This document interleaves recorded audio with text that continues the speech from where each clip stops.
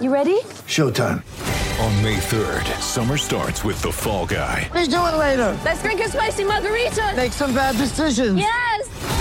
Audiences are falling in love with the most entertaining film of the year. Fall Guy. Fall Guy? Fall guy. That's what the poster said. See Ryan Gosling and Emily Blunt in the movie critics say exists to make you happy. Trying to make it out? Nope. Because I don't either. It's not what I'm into right now. What are you into? Talking. Yeah. The Fall Guy. Only in theaters May 3rd. Rated PG-13.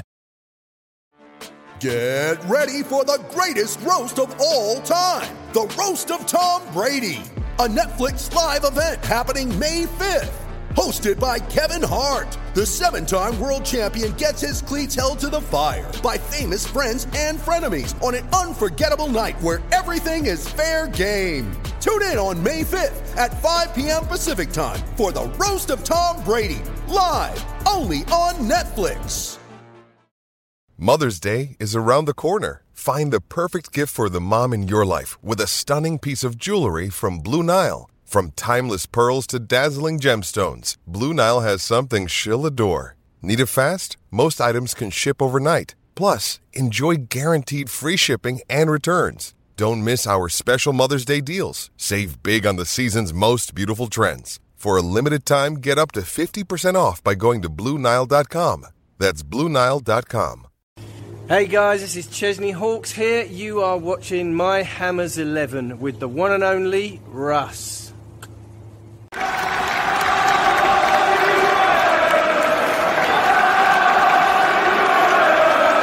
Hi everybody, Russ and My Hammers 11. Hope you're all safe and well. New channel, please consider subscribing, hitting the bell icon to be made aware of any time I put new content on. As always, I'd like to thank our channel sponsors. There they are, Untuckit. Check them out in the description below. We have another X-Hammer today. I believe it might be our 70th or just over 70 X-Hammers we've had on the channel. But this one's a special one. We're just about to interview this guy.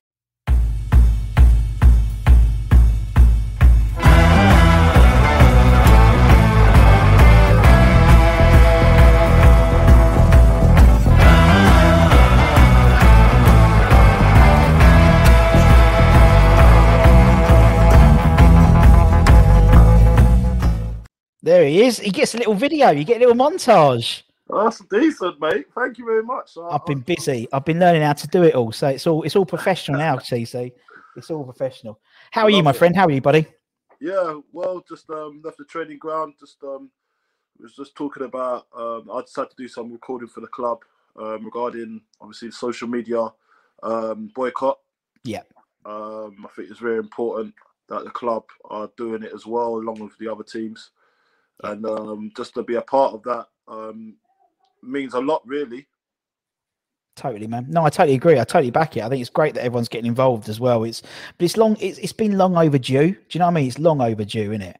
Yes, like you know how it goes. Like everybody gets abuse online. It's all right to get abuse on certain subjects. Like I wouldn't even say abuse, but criticism. Yeah.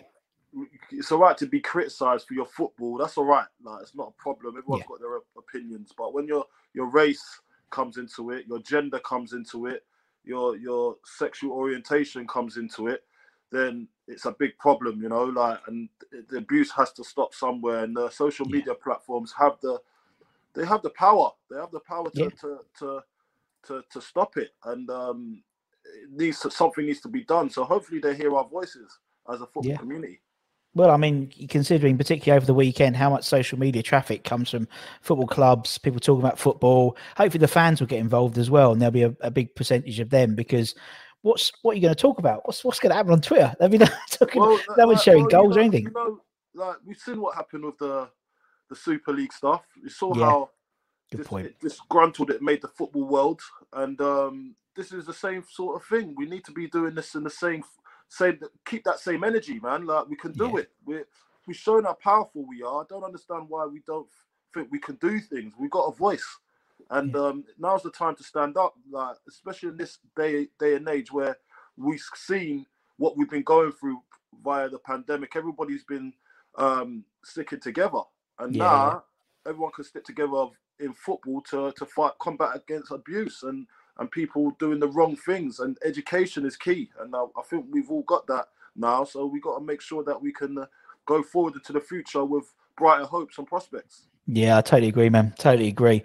And as you said, with the pandemic and everything that's gone on, I mean, I know obviously you're still involved in the academy and stuff like that. It must, from a coach, a mentor's perspective, you know how these kids have been. You've been on the training field, off the training field, on the training field, off the training field. You must have been living your life on Zoom and stuff with all these kids all the time, man, isn't it?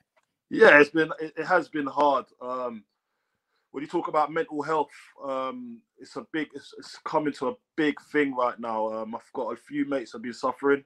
I've always been lucky that I've been quite a positive outlooking guy, and so that it hasn't affected me in that capacity. But these kids, remember, they're trying to develop, they're trying to be a footballer, they're trying to get to the next stage in their careers, and it's been kind of stunted for them, they haven't been able to do what they want to do, go out to the park or go out with their mates or just grow up organically like how we did when we were going older. This is not good for them. And look, it just takes the adults like us and the coaches like us as well to try and keep them, give them happy feet, make them feel great about themselves, and to just try and help them out as much as we can, because obviously we're going through our own dilemmas, of course, yeah.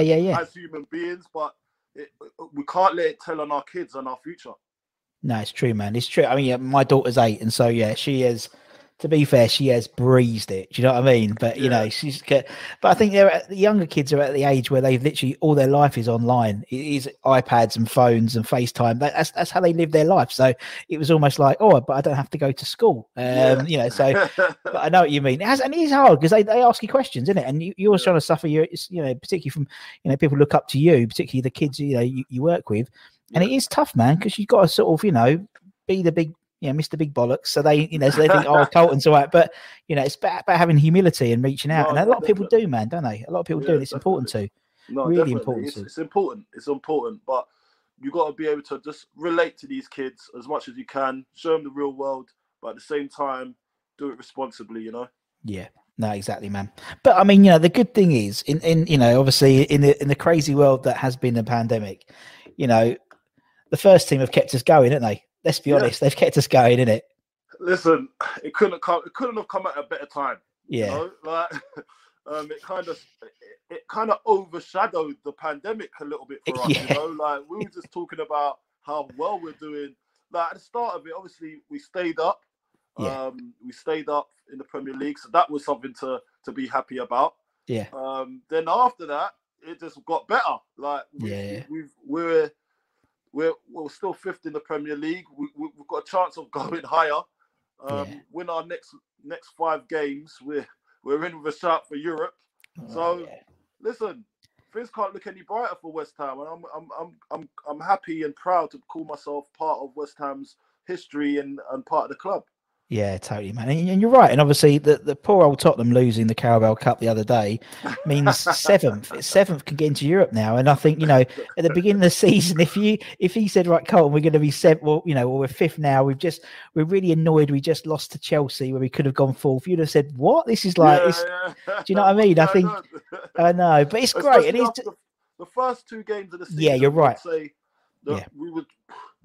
We was, I would say, looking, it was doom and gloom, wasn't it? Like if you look at it, we hadn't brought any players in. We was looking over our shoulders, like we were looking at our run of games as well, who we had in front. It just didn't look good, did it? And rightly so. The fans were huffing and puffing. It should do, but then things took a turn for the better somehow, and everyone's looking in the same. Everyone's on the same page. Everyone saw how. Against Arsenal, I'd say Arsenal, although we lost the game, everyone started to look forward because it gave us that momentum because we played really, really well. And even Arteta came out and said that how well we played, Yeah. So that gave us some confidence going into the next games. And then, listen, they've just gone and done the job and the rest is history, mate. They have, man, and it's the team. I mean, you're obviously around the training ground quite a lot, and we know the stuff that when the club put stuff up. I mean, I loved you and Chris doing your virtual open training session. I think it was fair play to you too. You know what I mean? I know you and Chris well. I mean, that was a tough gig, but you did well. I really enjoyed that. And again, it was good adapting, innit? As you said, during Easter, we'd have probably had the stadium open. I'd be playing some tunes and the fans would have got their signatures, but it was Exactly. the next best thing. But Yeah. still, the team spirit, man, isn't it? That's what I mean. There's a real buzz around it. There's a real buzz internally, a buzz around the team. We're on the first step of something here, man. Yeah, I really am. You gotta say, Russ, like even you've been doing a great job as well, promoting good vibes. You know what I mean? It's very important. It's very important that everybody, every broadcaster that's connected to West Ham, promote the success of the team and success of the club. And that's why it all culminates. Don't think it doesn't culminate into the bigger picture.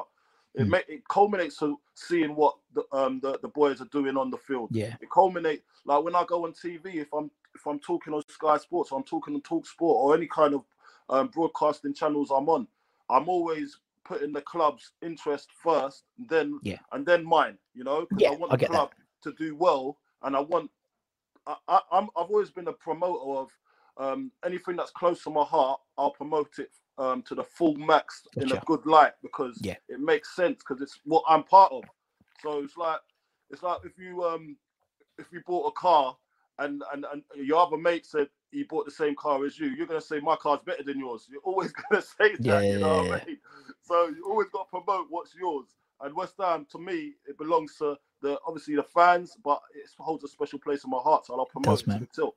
It does, and I just think there's a real old school team spirit about the team at the moment, which I think people are really loving. Obviously, I'm still there every game, and you see, like, one thing I've never seen, and it's and Moyes has brought it in. The team go for a little walk around the pitch about half one, about an hour and a half before the game, all together in their masks and tracksuit up. But that was just like, you see them all jostling and taking the piss out of each other, and that's like old school, that's old school mentality. And that's the way football used to be, and we've still got that mentality at West Ham, and David Moyes has set the culture for it to be like that. So it's important that the players, not just obviously the fans are not there at the moment, but the players have to find it within themselves now to go out and give the best. So they know that it's up to them ultimately to produce. And if they can get it right in the changing rooms and in training, then more or less you get it right on the pitch on a Saturday. Totally, man. And irrespective of whether there's fans or not, because as you say, if the team are already strong when they come on, obviously the fans give them that extra, we've had people on before, who have played behind closed doors and stuff for reserve. And they say you need that extra, it gives you the extra 15, 20% sometimes. Exactly. I mean, now, if we had them shipped in now, there's games where we wouldn't have maybe lost, we would have maybe got a draw, and and it's just, it swings and roundabouts. As you said, if we had them at the beginning of the season, it may have been a different season. So exactly.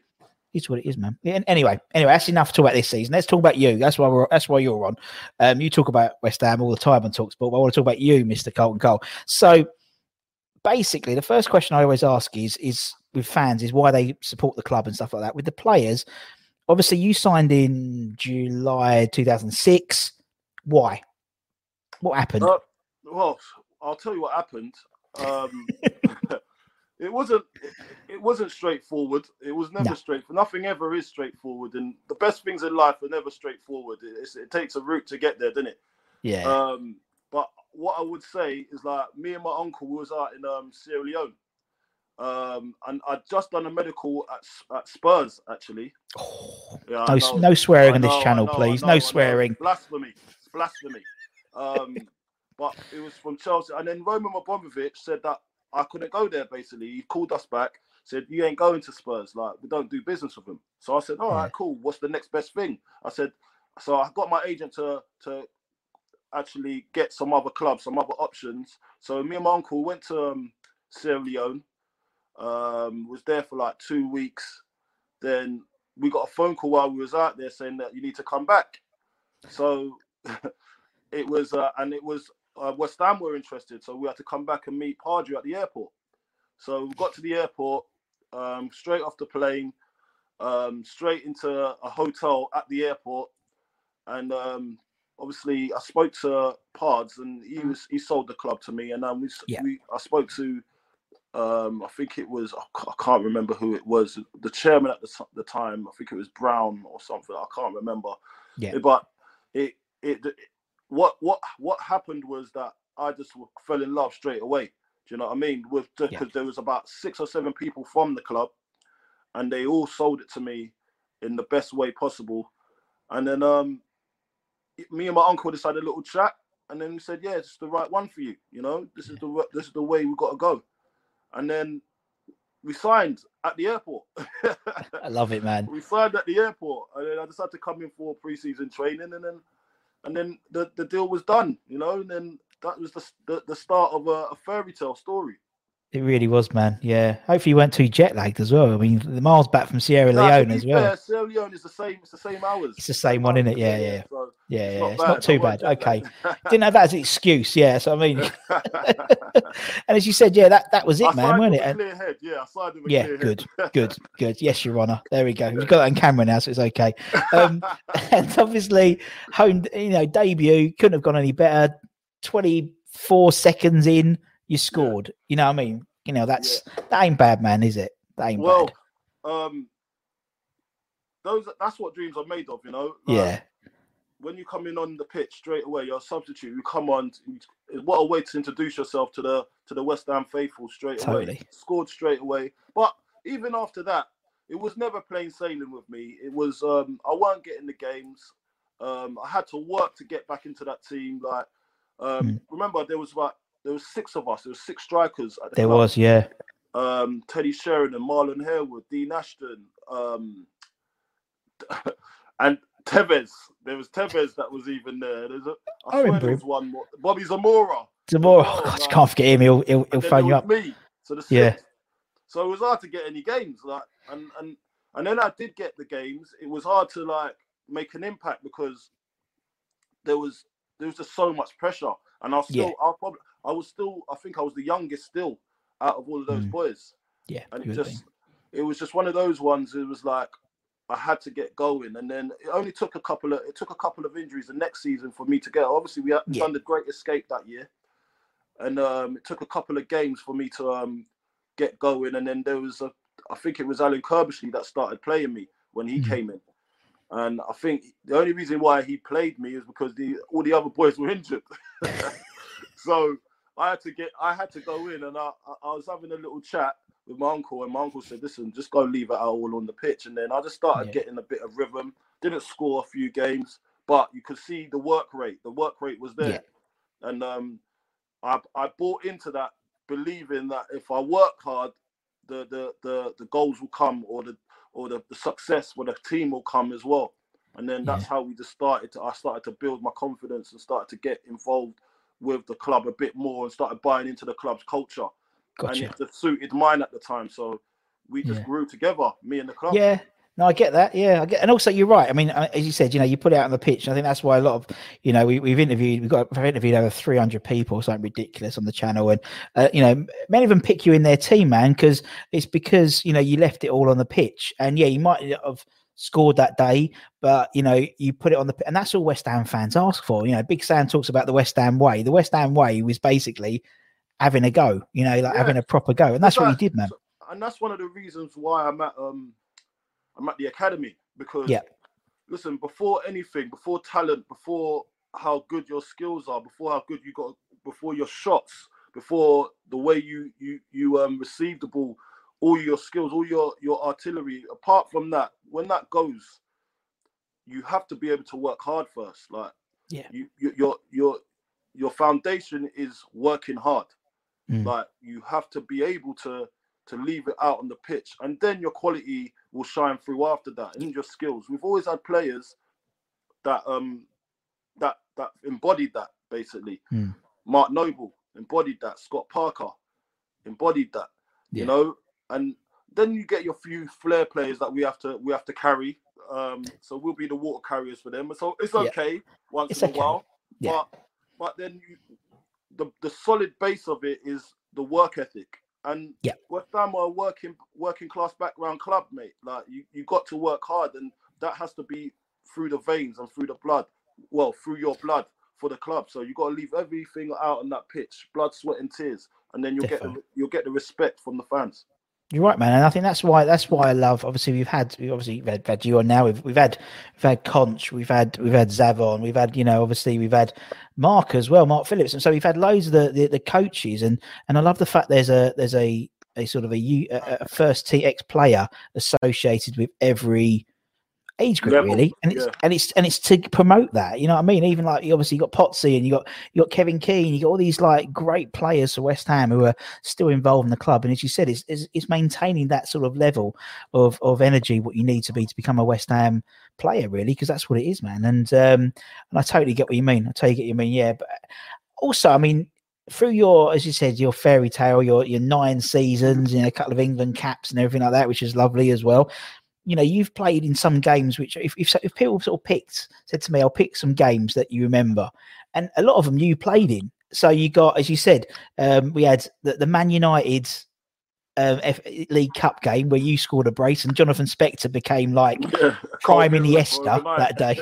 It's like, that was amazing. He became Ronaldo that day, didn't exactly, he? like prime Iniesta. You know what I mean? He's like, it was brilliant, old Specs that day. And obviously, you mentioned Scott Parker, and obviously the West Brom game famously, where he gave that halftime speech you've already spoken about before, and and Millwall. I mean, what was it like playing against Millwall, man?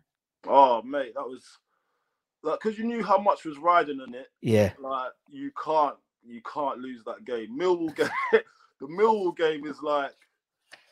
That is the most nerve-wracking game I've probably been in at the start, because from the night before, if you can't even have losing in your thoughts. You know what I mean? Nah. You have to win that game, no matter what. Otherwise, your fans are going to cremate you. Like you will not be able to walk around town the next day with your head held high for at least 10 years. Like you can't. It can never happen. So you got to understand it. So. I already knew that, so I just before everything, I just made sure that I made myself a nuisance against them. I remember there was one game, I think we played them when we was in the champ, and who was it that got sent off early doors? I think it was Kevin Nolan got sent off early, so our game plan went out the door, like early on in that game, and I think it's the game when Reed scored the winner. Yeah. I know. So that game, Kevin Nolan got he got sent off early in that game, and I was like, no way, this is gonna be an uphill. And we had to play 10 men through the whole game, and then I think I scored the first, then they equalised, and then Winston got the winner. Scored the winner, yeah. So that was just down to just knowing, and the fear of losing that game was just immense. So we had to. 10 men or not, it didn't matter. We had to win that game. Right, it didn't matter. So we found it within ourselves, and we done well in the end. Those games were very intense. Yeah, I remember the League Cup one, obviously, when Jack's dad had just passed the week before, didn't he? And Zavon, we had Zavon as well and Jack. We was playing to both of them, and they were talking about just that game, and obviously that was the crazy one with all the pitch invasions, and he just and just Zavon was like, he said, I'm sitting in the dugout thinking, what the is happening here, it's just a total different world, man. But you spoke about that being one of your nervous games.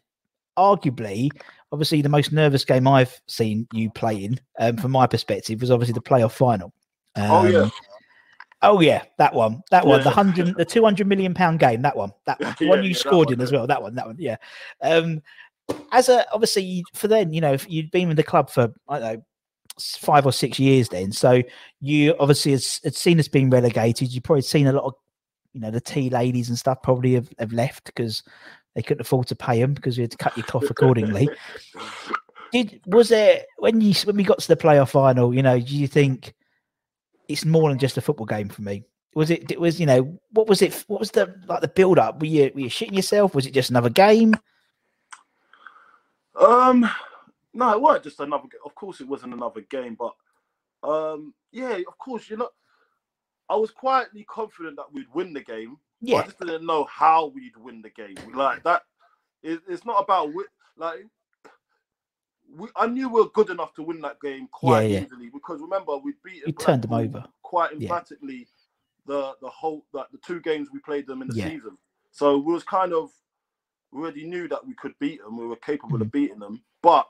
On that day, it's a different day. Like, anyone could beat anybody on a cup day. You know what I mean? Cup final. So it's just one of those ones where I was still looking over my shoulder just in case, because I was thinking. And the worst thing about it, we didn't even play well. We didn't even actually play well. We played we didn't play great, and it just took a few of us to just make some magic moments, and we won. But that could have easily gone the wrong way. Easily, yeah. But luckily, I was praying with my whole family the night before and was protected. Good. That's what I like, man. That's what I like. I mean, I was shitting myself for two reasons, because we had that. I was meant to be, like the day before, they said, oh, did you want to be like Herbie Hammer or Hammerhead? One of the mascots. But I didn't got to see, but I had to get a CRB check, and that's going to take like 72 hours. So I ended up like chaperoning. It was brilliant, just literally walking around with him. But my daughter was due that day, so I was like, and I had a really good seat, like a really good seat. So I was there with like a beer in one hand and my phone like literally to my ear. So it was like 60. It's probably about 60,000 West Ham fans, weren't there? Diehard, you are, mate. Oh well, do you know what? It's not that far. Due that day. Due that day, yeah. Mrs. Budden. Mrs. Budden let me go. Mrs. Budden let me go, man. But see, the thing is, I was front row. See people like you, that what you just told me there. That for me, that shows me how much West Ham mean to people. Yeah. So players need to understand that when they come to the club, they have to take this seriously, because you're missing you might have missed your daughter's birth. You need to understand that. I didn't think of it like that, but you're totally right. Yeah, take football seriously. So it's true. And when I hear these stories, that's when I feel more passionate about what I do and how much football means to people, because it's their life. So it's got to be done. But that day was amazing. Like, oh, sorry, you got mute. I can't hear you. Can you hear me? Hold on one second. Yeah, I can hear you, man. Yeah, I can hear you, man. I can hear you. I can't see you no more though. There you are. Oh, yeah, that day was just that was a nerve-wracking day for everybody that was involved with West Ham. Yeah. But I was sneaky. I had a sneaky feeling that we'd win, because I just knew that I had faith. I knew God wouldn't let me down that day, no matter what. Even if we didn't play well, I knew that it was supposed to be. So I was quite happy that when we won eventually, and we didn't have to go into extra time, because that would have been bad. And I'm happy I scored. Obviously, I'm happy I scored. But if anybody scored, I'd have been just as happy as well. It's just that we just needed to win that game. Yeah, that was the main thing. That's exactly was it. We just needed to win it, just to go through. That was that. Yeah, totally, man. Yeah, I didn't think about that. No, you said it. You didn't think about it. I just opened your eyes, didn't I? Yeah, although I do, I've got to find a picture. I mean, look, I'll show you. Look, that was my seat. That was front row. That was my seat. That was cool, man. You said I was front row. So where Vastey scored that second half, I was there. Amazing. So, she wouldn't have minded. She wouldn't know who I was until then anyway. And as I said, within with something like... You just have some explaining to do when your daughter's older. Yeah, but she don't know. She don't care. She knows where we are. But I mean, within 3 days. Yeah. Because she got married. She got not a few more years for that. But she was delivered in Queens in Romford, and so about 3 days later, I knew that the trophy was going to be at the little shop at Romford. Yeah. And I knew Eddie was there, so I walked in. I said, "Can I just?" So I've got a picture of her in the trophy, about 3 days old. In the trophy. I'm gonna have to find it as we talk. But you're something else, mate. I'm telling you, you are a different cat. You're a different kettle of fish. In the trophy after 3 days being on Earth. Yeah. I mean, I gave her 3 days before she was implanted. Do you know what I mean? So, that's amazing. Look, it's one of those things where it was as you said, she's 8 years old now, so and I made sure that she would, because I had my pass, so I can, and this was the ground's not there anymore now, so I could sneak into Upton Park, so cause obviously you could walk around quite easily around there. So I've got a picture of her on like she'd been signed for the club, and then I turned around to see my wife, and she'd gone for it, like sprinted, like into and lucky Dougie or no one was there, because he would have lynched me. But so like I got that, and how Dougie gets with his pitches and his grass. Yeah, Yeah, the grass merchant. good old Dougie. Yeah, but I mean, that's what I mean. But you like all those players, as you said, all those people around the club. That still loads still there. It's a real. People talk about the family club, but it is, man. So it really is. I saw Dougie the other day. He's still giving me stick and banter in front of the players I coach. You know what I mean? He's like, they were like, how do you know him? Who is he? Why is he talking to you like that? That kind of thing. I'm like, listen, that's Dougie. He's the groundsman, mate. See that grass you play on? He's the boss of that. So if it weren't for him, if it weren't for him, you won't be out here. Yeah, exactly. In the car park. Yeah, but I mean, that's it, man, isn't it? But yeah, no. So this is all these people. It all culminates to the West Ham way, and you just got to understand that and buy into it. And once you know everybody around West Ham, you'll see how lovely the club is as a whole. It's not just about what you see on the TV. It's not all of that, because the unsung heroes are the ones that I love. Like I love like the people that work like the kit man. I love the lady that comes in to help out in the kitchen. Yeah, there's about 3 of them. I love like the lady that comes to wash the kit after training. And do you know what? The kit man and her, they're the ones that actually I take very seriously, because I can get extra kit here and there. Do you know what I mean? Yeah. Little caps and little snoods and scarves and that. So you got to look after those people. But you do, man. I love them I love them like they're my family. Do you know what I mean? So it's the best way to be.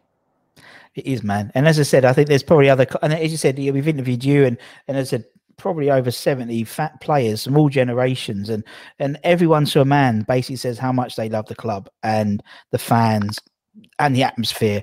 And it is a family club, man. I think more than ever, this pandemic's proved that. When someone's feeling a bit rubbish, they are, on Twitter, they'll be saying, 20 minutes later, they said, I've had 30 messages, 30 DMs of people to see if I'm all right. I know a lot of people have had real tragedy over the last 12 months, and the West Ham lot have come out swinging, man. And it's something to be really proud of, man. It's something to be really proud of. When my grandmother died in September, like everybody was so sympathetic. Like I had untold people coming onto my socials, just giving me support, anything I needed. You know what I mean? And obviously, at that point, you just want your close-knit family around. But just to know that you've got an extended family, there, it's a very powerful thing. Yeah, no, it is, man. It really is powerful, and it's a lovely thing. So as I'm talking, I'll find that picture of my daughter. I'll find it eventually. Find it at the end. Right. Anyway, let's talk about your Hammers 11, because I don't want to talk about you leaving the West Brom thing and all that stuff, because you've been there. Been there, done that. You never moved. Moved. United were after you. Liverpool, Galatasaray, Stoke. No one compared. No one compared, man. We don't talk about that. We want to talk about your Hammers 11. That's what people want to know. They want to know who's in your team. So basically, everyone we've had on the channel, apart from Harry didn't do it. Ian Bishop didn't do it, and Nigel Reo-Coker didn't do it either. But everyone else has. So Bobby, you know what? I can understand why they didn't do it. Yeah. The reason why, and I was looking at that as well. I was actually thinking I might not give it, because the reason why it's very because I played with loads of players. You did, man. Imagine nearly 10 years, seen a lot of players, man. A lot of players, and I've built relationships with these players. Oh, I get that. Yeah, I get that. And it's not just the fact that I think that they're like that there wasn't a best 11. There's nothing to do with that. It's just the fact that I think it's a little bit unfair that I'll choose just an 11 when I'd rather choose players in each position, because I've got a story about everybody. Yeah. You know what I mean? And I've built relationships. So that I was a bit hesitant coming on here and saying, best 11. Like, it's not the best. I've done it before, but then I'll go back home and I'll think there's, you know what I mean? I want to change it, or it's just mind-boggling, and I feel it's not fair that I put myself through that for one, and just let down a load of my mates. Like, and it's not even banter, because they'll probably be on me. You know Some of them are. Some of them really are. I know, but I mean but people tend to do. But I'm not saying it's the best, because it's like it's because it could be it's subjective. Some people pick the, not obviously so. For some people that pick the the sick note 11 or the worst 11, or not even best 11, could be the favourite 11. As you said, there'll be players as you're with memories and stories, and that's what that's what people want to listen to. It's the stories, not necessarily the best players. I mean, as you said, you play with so many great players, but some you might have had a better connection with than others. Yeah, that's it, man. It's your 11. You've got friends that probably talk to and ones you don't talk to. And that's how we get away with it. That's how we do honourable mentions as well. Honourable mentions is how people get away with it. Yeah. So honourable mentions, but I'm going to put because that's it. Yeah. So that's what we'll do, man. We'll try to get 4-4-2 as well, because that's the only graphic I've got as well. All right, cool. So who's in goal? Who's in goal for Carlton's 11? Look, goalkeepers are all weird, aren't they? Like, they're all weird. We've had loads of them on, actually. Anybody that just throws themselves on the ground for a living is proper weird, mate. Like, to me, I just don't get it. But I love that they love their craft. Yeah. I just don't get their craft. But you have to have them in goal. So I'll go with Rob Green. Rob Green's he's probably definitely up there for me as the best goalkeeper the Hammers have had in recent years. Just the fact that he was England number one at one stage as well, and I was in a lot of England squads with him too. So he's the main guy for me in goal. Yeah, he's he's a top man as well. He's a top man. Yeah, and he likes to read his Financial Times and do all that stuff. Like, we were playing whilst we was on the coach going up to wherever we were going to a game. We'll be playing Mario Kart on the Nintendo DS, and he'll be at the front of the bus with a gaffer reading the Financial Times. You know what I mean? He's an amazing character. He's an amazing. Yeah. But now I understand why he was reading the Financial Times. Yeah. Now, like I'm into business and all that sort of stuff, so I do need to know the stock markets and the shares and all that sort of stuff. So he's one of those guys where he was a far ahead of his time, and I'm just playing catch up now. So I wish he graduated from your business thing the other day, didn't you? Did that thing the other day? I did. That was quite pleasing for me. I graduated in UK government, so I know a lot about UK governance now. I know a lot about how to be a non-executive director of any sort of businesses, but it's just nice to be in that position where I've had the time to do it, because when you're a footballer, you don't really have the time to do that, even when you're coaching, really. But the way I've structured it in my life, I'm just always doing something. So I said, you know what, instead of me just being on my phone or my laptop and just doing stuff that not really going to benefit me, I'd rather use that time and learn something. And that's why I'm quite proud of myself. Well, you see that as well. I mean, obviously, Instagram, I see Mazza doing his badges and Zavon doing his badges and stuff like that. And that's what I think coming out of lockdown, eventually, fingers crossed, then I think a lot of people are going to have taken the same time, as you said, to learn a new skill, and hopefully we'll become a bit more I've learned how to cook as well. Let's yeah, me too. There. I'm like top master chef now. Master chef. Also, I've learned how to DJ again. Like, I've taught myself how to DJ too. So I've been very busy over lockdown, mate. I'm not going to lie to you. I'm getting my qualifications. That's good, man. Stuff. Yeah, mate. So I love it. Very, this whole period, I've used it to the best of my ability to learn stuff and learn new skills that I probably wouldn't have had the time to do when everything was opened up. No, totally, man. Yeah, totally. Did you watch do you watch when Gabs doesn't do it anymore now? First lockdown, he was doing his sets in his room, old Danny Gabardon. Oh yeah, he loves DJing, doesn't he? Danny. He loves it. Yeah, he loves it, man. He wants to be like you. He wants to be like you, Russie. They all do, man. But you're the king, so we can't. There we go. I mean, there's that other lad, Jack Mate. Never heard of him. Yeah, Jack Mate. Pretends to the crown. Mate? Is he DJing now? No. He likes it. But he does it on his live streams. He puts a little bit of music on his mates. Yeah, no, doesn't mix it, but yeah, no, he's a top boy, Jack. Yeah, all right, okay, we'll put Greeno in. Let's go left back then. Left back. Yeah. See, Like I've got Paul Konchesky there breathing down my neck, Guinea. Like I'm gonna go. I'll have to see him tomorrow as well if I don't include him. But when I go left back, oh, what good left backs? I've heard George McCartney. George McCartney, Conch. Kreza was good. Krez, of course.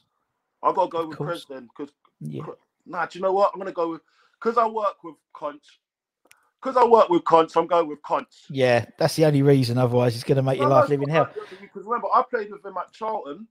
You did, yeah. I played with him at Charlton when I first went there. Then we met each other at West Ham, and then he went on to play for Liverpool, didn't he, as well?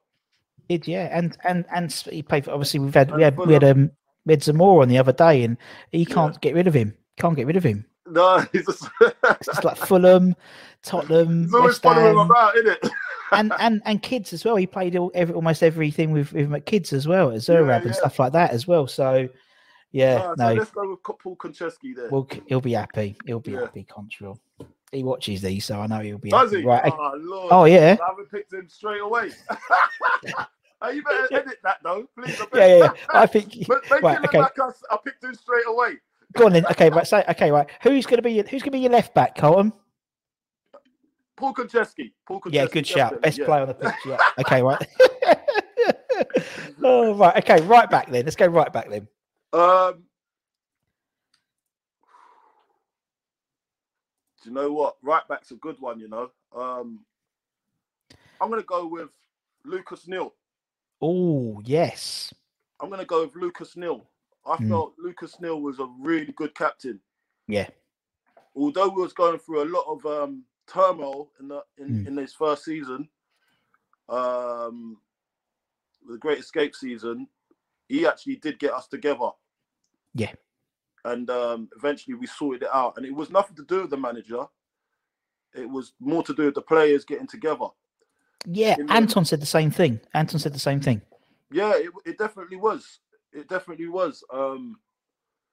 We started just believing in ourselves and started taking ownership of what our situation was. We had a great team, but we were just too disjointed. Yeah. And really needed to have this team spirit, the team spirit that we're showing today in the first team now.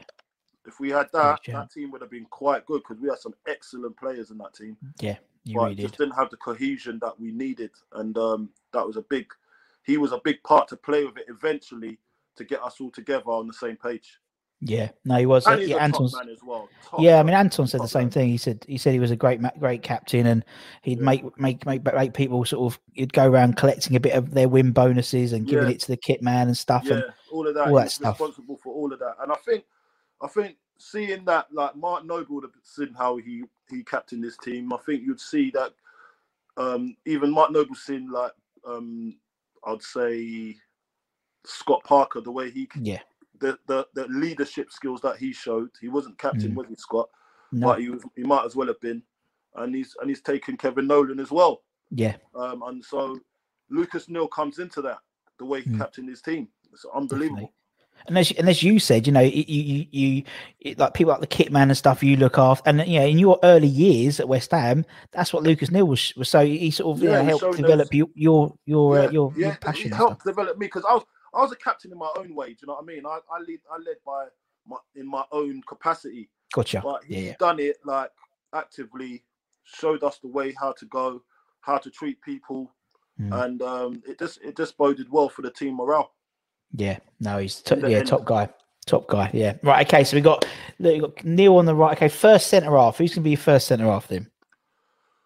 Ooh, this is a big one. It's a big one. Big one. Because you've got Anton. You got a lot. You got people like Tompkins. You got Ginge, Gabs, yeah. Anton. He said Anton. Matt Upson as well. I know he was back at the club for a little bit, weren't he? Yeah. So yeah, some good players. Plus, Winston Reid and people like that. Reid. Even at right back, Guy Demel. I could have gone Guy Demel at right back, but I've gone with Lucas. But Guy Demel was a good centre half as well. You had Abby Fay. Yes, he did. And he did. He at that championship side. Yeah. I'm gonna go with Winston Reid. Yeah. Definitely. Winston Reid, and I'm gonna go with James Collins. Oh, nice too. Yeah. Nice I'll too. serve those two because they're my pals, not over that. Not just that they're my pals, they're good people and they're great players as well. Great servants to the club as well. Spent a lot of time at the club, and they know the club inside and out just the same as I do. And eventually, I'd like to see them at the club at some capacity as well, doing work for the club, whether it's in the media, whether it's coaching, giving back to the club, doing anything at some capacity. I'd love to see them back at the club. Yeah, be cool, man. They're good. They're good patrons to the club. And it's great to see Willie like doing bits at Brentford at the moment because he deserves it. There's so much injury. Yeah. You never know. You know, Brentford might come up and they buy him off us. Who knows? And then we see him back at London Stadium with fans as well. You know what I mean? Yeah, so exactly. That's the main thing. So look, he deserves to be at a club that loves him and will play him. And West Ham did love him. But now it's time for him to actually play because obviously he's not getting any younger, but he can still do a great job. He's had his injuries, Winston, but he's a top player still. He's a top player and a leader. Man. And obviously he did what you did. You know, you went to Sacramento. Yeah. He went to the MLS as well, and just to dip your toe on the other side of the pond. You know what I mean? You dipped your toe over there, then you went to Indonesia and dipped your toe over there, and it's like then you was on trial at AFC Wimbledon. Dora the Explorer, mate. You know Dora the Explorer, innit? You get more miles than more stamps in your passport. That's basically what that was it. After West Ham, I thought, you know what, I'm gonna go for a little. Gonna go Scotland. Do some travelling. Yeah, first thing Scotland. You go up to Scotland. Yeah. I'll go to Sacramento. Scotland. I maybe could do a bit further than this. Let's go into America. In America, I could do a little bit further than this now. Let's go over to Asia. Let's see how I just imagine you with a globe going. World tour, mate. World tour with the Cold World Tour. And then you was on trial at AFC Wimbledon. Didn't you go on trial at Wimbledon as well? I almost did. But I felt it wasn't the right thing for me to do. I wouldn't be able to give my all when my knees were knackered by then. Yeah, fair play, man. Right, okay.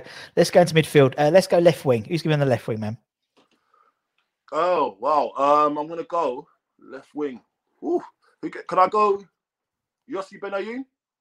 Put him wherever you want, man. He'd play anyway, wouldn't he, Yossi? He can play anywhere, innit? I might save him then. Or go right wing and put Yossi Benayoun in. I'm gonna go left winger, Matthew Everton. Oh, Effers, yeah. Matthew what a boy! I'll tell you why. He was just your typical winger. You don't get him nowadays. No. He used to get the ball and just go all the way and just whip it in. And if you're not there, it's on you. If you're not in there to receive it, it's on you because he's done his job. Yeah. And that's what you needed. You needed players like that. And he set up a good few of my goals. So I've got to go Matthew Everton on the left. Brilliant player. Yes. Yeah, he's a top boy. Lovely guy as well. Lovely guy, Matty, isn't he? And as you said, for you, perfect. You just get down the wing, chop it in. That's what you want as a striker. You want someone just to whip the ball without even thinking about it. So he's definitely up there. Football can be such an easy game if you have two fast wingers and a big lad up front. Yeah. Isn't it? It's such a simple game. Now they put inverse wingers and. But now we've got to complicate it and make it scientific. Yeah. It's like you said, Pardew, we had 6 strikers. We haven't got none now, but we had 6 strikers then, at that time. Brilliant. Well, I'll put Matty on the left then. Who's going to go on the right? We're going to put Yossi on the right then. Yeah, let's go Yossi on the right. The chop merchant. He could chop anything up, mate. He'll chop a loaf of bread with his feet in. He's proper. The way he used to just take the ball and just chop people up, I just used to think, wow, I would not want to be in the receiving end. I used to stay away from him in training because I know as soon as he shapes a shoot, he's faking it. And then you're just going. So as a defender, it's a nightmare to work with. And he can chop on the left, chop on the right, whatever you want. I remember some goals he scored. It was just amazing. He used to lob the goalkeeper. He used to do everything. What a player. Yeah, he's a top boy. Yeah, no, you're right, man. And And he was, for me, he was just like but we've had players on who've spoken about yours. I think Bobby put him in his 11 as well. And he said, do you know, in because he was like 9 stone wet through, you know, he was like a bag of bones, wasn't he? But he was strong. He liked to challenge. He liked to tackle in training and stuff. And top man. Right. Okay. Centre midfield. This is going to be tough for you, man. This is a tough one, isn't it?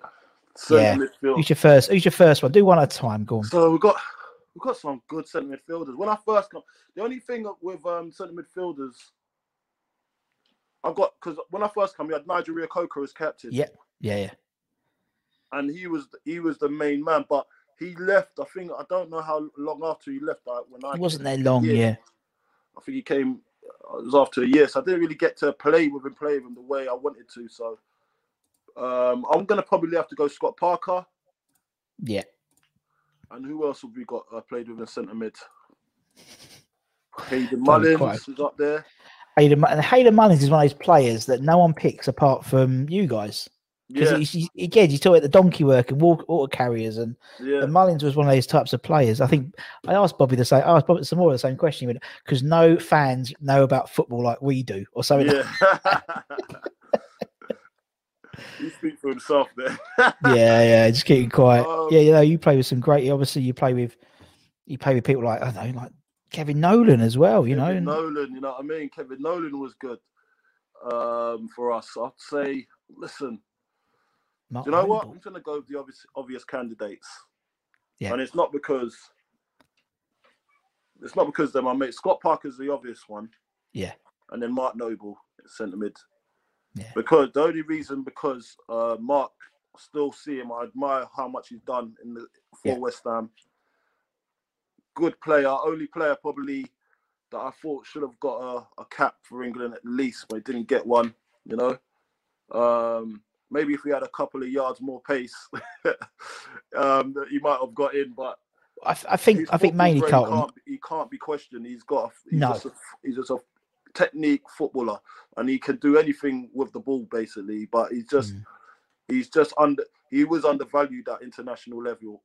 I feel, you know. But it is what it is. He didn't get there, but he's made himself a massive hero at West Ham, and he's lived everybody's boyhood dream, hasn't he?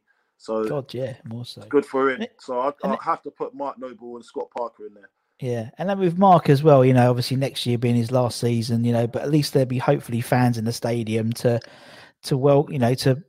make this count, this next season count. And I think the only reason he didn't play for England was because he had a West Ham badge on him. Do you know what I mean? Maybe, that was probably one of the reasons. Yeah, because he is like West Ham's voice, isn't he? He's the main man.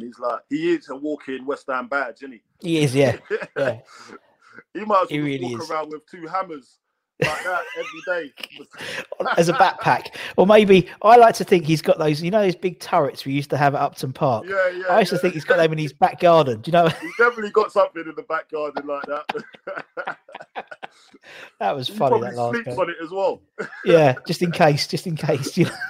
That's probably I always thought when obviously Noble leaving at the end of the next season, and obviously hopefully Declan taking over the mantle, you know, like that. I always thought if we had those big turrets, we could get like a big ceremonial key, and he could pass the key over to the keys to the castle. It'll be quite good. That'd be good for filming that. They'd love that. Yeah, you're always thinking about the filming now, isn't it? It's always about the me. You and Chris have a right giggle about that, wouldn't you? Yeah, we would, mate. Definitely would. Right. Okay. Up front. Now you can pick yourself to you know, people do. Nah. I'm too modest for that. You'll be coach. So I didn't play with Paolo Di Canio at no, you didn't. West Ham, but I played with him at Charlton. Does that count? No. Because I tell you why. Because I remember I was talking to Jack the other day, and when JMO, when you were doing the thing with JMO, and JMO, he couldn't believe that because I'd interviewed him the day before, and he couldn't believe he forgot Paolo Di Canio and he's 11, and he. I was like, because he played with him, but no, you can't have him because he didn't play for West Ham. Okay, no problem. Being tough. It's a tough one, isn't it? Some great strikers you played with.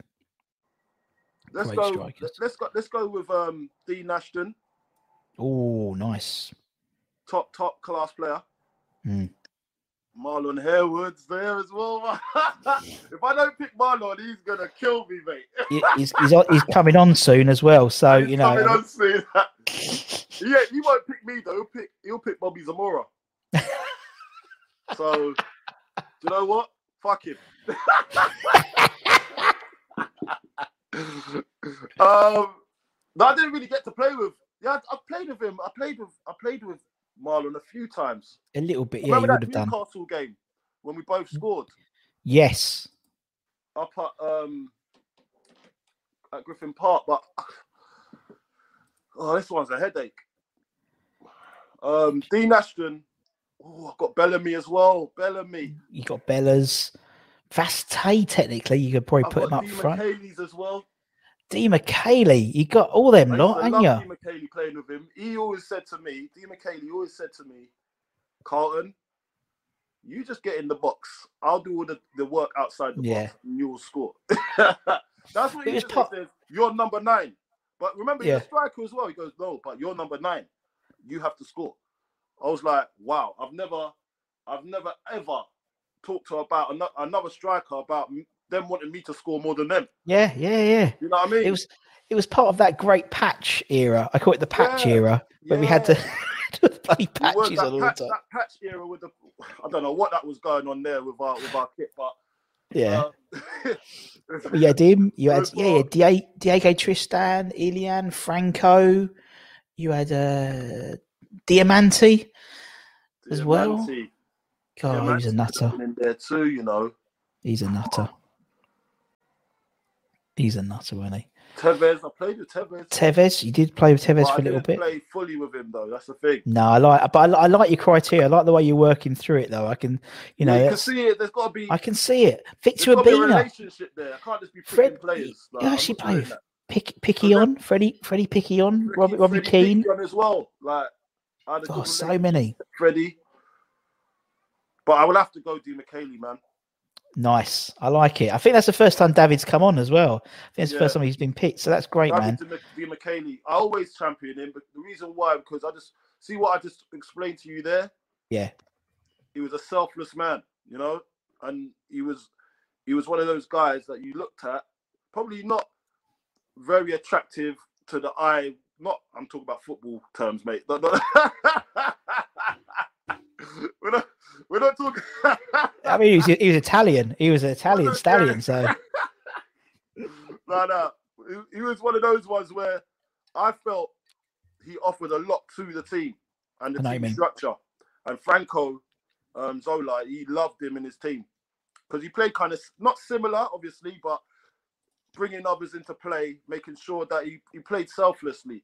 Yeah, and he had a big impact in me having success that season. Yeah. So I'll have to go with D. McKaylee. Sorry, everybody else. But sorry, Dean Mazza. Ashton is a no-brainer because I played Dean Ashton's through the ranks at under 19s to under 20s, under 21 level. Of course you did, yeah. So I always had a relationship with him. Although he was greedy at times, I don't mind that. But we did perform well together. Yeah. And Bellas will have something to say on this subject as well because he feels that he made me. I remember there was one time Bellamy, right? I came in and in the papers there was something going on in the papers saying that I might be in the next England squad, right? Yeah. And I came into the change room, not the change, it wasn't even a change room, it was into the medical room. And then he was like getting his massage and he had the paper out like that. And he was like, and then I've just walked in, obviously late, as I usually am, like an idiot. And then he's gone, Coley, have you said this? Says you might be selected for the next England squad. He goes, you selected in the next England squad? No chance. He said, you're not that good. And then I just started cracking up because I didn't have a clue what he was reading. Yeah. That's when I found out I was in the papers to be selected in the next England squad. Brilliant. And he was going, there's no chance you're getting in there. He said, the only reason you're even getting looked at is because of me. I'm just laying it on the plate for you. I love it, man. I've made you Never forget, I've made you. Oh, I love it. I love it. And you're right. I mean, him and Kieran Dyer just giving me a hard time that day. All the time. That's the sort of characters we had in the change. Exactly. Room, you know? Yeah. It was amazing. So yes, and also, I do say Dean McKaylee, but Dean McKaylee is only because of that what he said to me that time. That it's stuck in your head, and it's stuck in your head for so many years. You know what I mean? Yeah, because there's not a lot of players that are like that. Like, yeah, or understand that your number 9 should always score. You know what I mean? From any successful team, their number 9 always scores. You know, regularly. So he understood that concept. I don't know if it's an Italian thing. I'm not sure, but he understood that concept, and it worked for me. How interesting. Yeah. And also he said you had all these players, but you played on, you mentioned about 4 or 5 different managers. I've lost count how many managers you played under as well at West Ham as well. What's it like when a new manager comes in as well, man? So a new manager comes in. I'm the right person to ask for that. Well, listen, it depends what kind of view they've got of you. You know what I mean? Like, look, I've always been a normal geezer, like, and they might have heard elsewhere that I'm a certain way. Yeah. But until you come and they come and meet you, then they can make their own judgment on you. And Sam Allardyce says that as well. Said like when he first met, because I met Sam Allardyce before I came to West Ham. I actually met Sam Allardyce before I left Chelsea to go to Bolton. Yeah. And that's when I first met him. I met him at my agent's office at the time. And he was fine. He was a good man. Like, I felt that he was a great person, but I kind of snubbed it. So obviously, later on down the line, I 6 years later, come to West Ham. Yeah, he didn't remember that, but he obviously knew that he was after me at some stage. And he even said, I think he said to the papers or something like that, to the press, that he had a view on what I was actually like as a person. Yeah, and then it kind of changed when he actually met me and worked with me on a daily basis, which was quite pleasing to see that you can change people's opinions about you, just as long as they meet you. And whatever you hear out on the street or whatever you hear from people that are not close to you, and it's just gossip, it kind of helps your situation, you know what I mean? Gotcha. When they meet you in person. And that's why I just never ever take people's words for gospel. Yeah. I would rather go and experience that person to see, is he really like that? You know what I mean? Yeah. One big judgment, you know. And he says that about meeting me, so that's why I got respect for him, because some people can actually still have the blinkers on once they've made their decision about you. Yeah. There's nothing you can do to change it. No, that's their view. Yeah. Some people are like that. But with Sam, he wasn't like that. He kind of changed his view on certain things. And you can see he's an evolving manager. He's still in the game now. Yeah. That just shows you that he can adapt to different scenarios and different way of thinking and different type of football. Because right now, he's still in the game, and it shows that he's still valued, you know? So yeah, no, I get you, man. No, I totally understand that, man. Definitely. That's the team. Carlton. Super League having a laugh. Probably won't understand that, but no, they will. They will. I'll they will. Myself. No, they will. I think it's a really balanced team, because you've just done it off your head. I think that's quite balanced. You can see you're a coach. You've got a bit of, you've got some pace on the wings. You've got some skill. You've got Ashton up front, though. No, but I don't think sometimes, it's like, Ashton had enough to get past someone. Everton makes up for that on the left-hand he side. Does. To knock it in on the far post. Dean McKaylee's coming to feet, putting everything in to the byline. He crosses it in. Ashton, Bosch. First person. I've got you're in media. You're so in media. You're already commentating the goals. You haven't even played the team. I'm doing too much media now. That's what it is, isn't it? That's what it is. Right. That's coming second nature. I never used to be like that. Sorry. It's all right. I was about to say, just to prove it, I found the picture.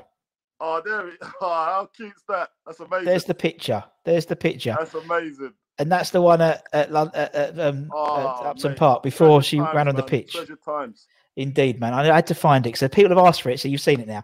Anyway, man, it's been a pleasure. Thank you so much, man. It's been an hour has flown by. I didn't want you to take you for an hour, but thank you. I really, really appreciate your time. Yeah, man. I do. When I get going, I do blabber on a bit. That's why we love. That's why we love you, Colton. I'm a content merchant.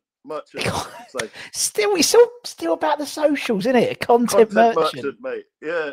Hashtag content merchant. Anyway, man, cheers, buddy, and obviously thank you, and thank you for watching. And for myself and from Carlton, take care, everyone. Stay safe. Wash those hands. Sorry, Colton's... sorry, mate. My mum. That was my mum calling me. It was my mum. Right, Colton's dinner's on. Like, Colton's dinner's going to be ready. I'm supposed to be over there in a minute.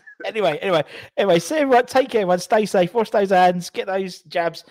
Cover your eyes, and we'll see you again very, very soon. Take care, everyone. Go on, Colton's will go and pick his mum up. Take care, man. Bye bye.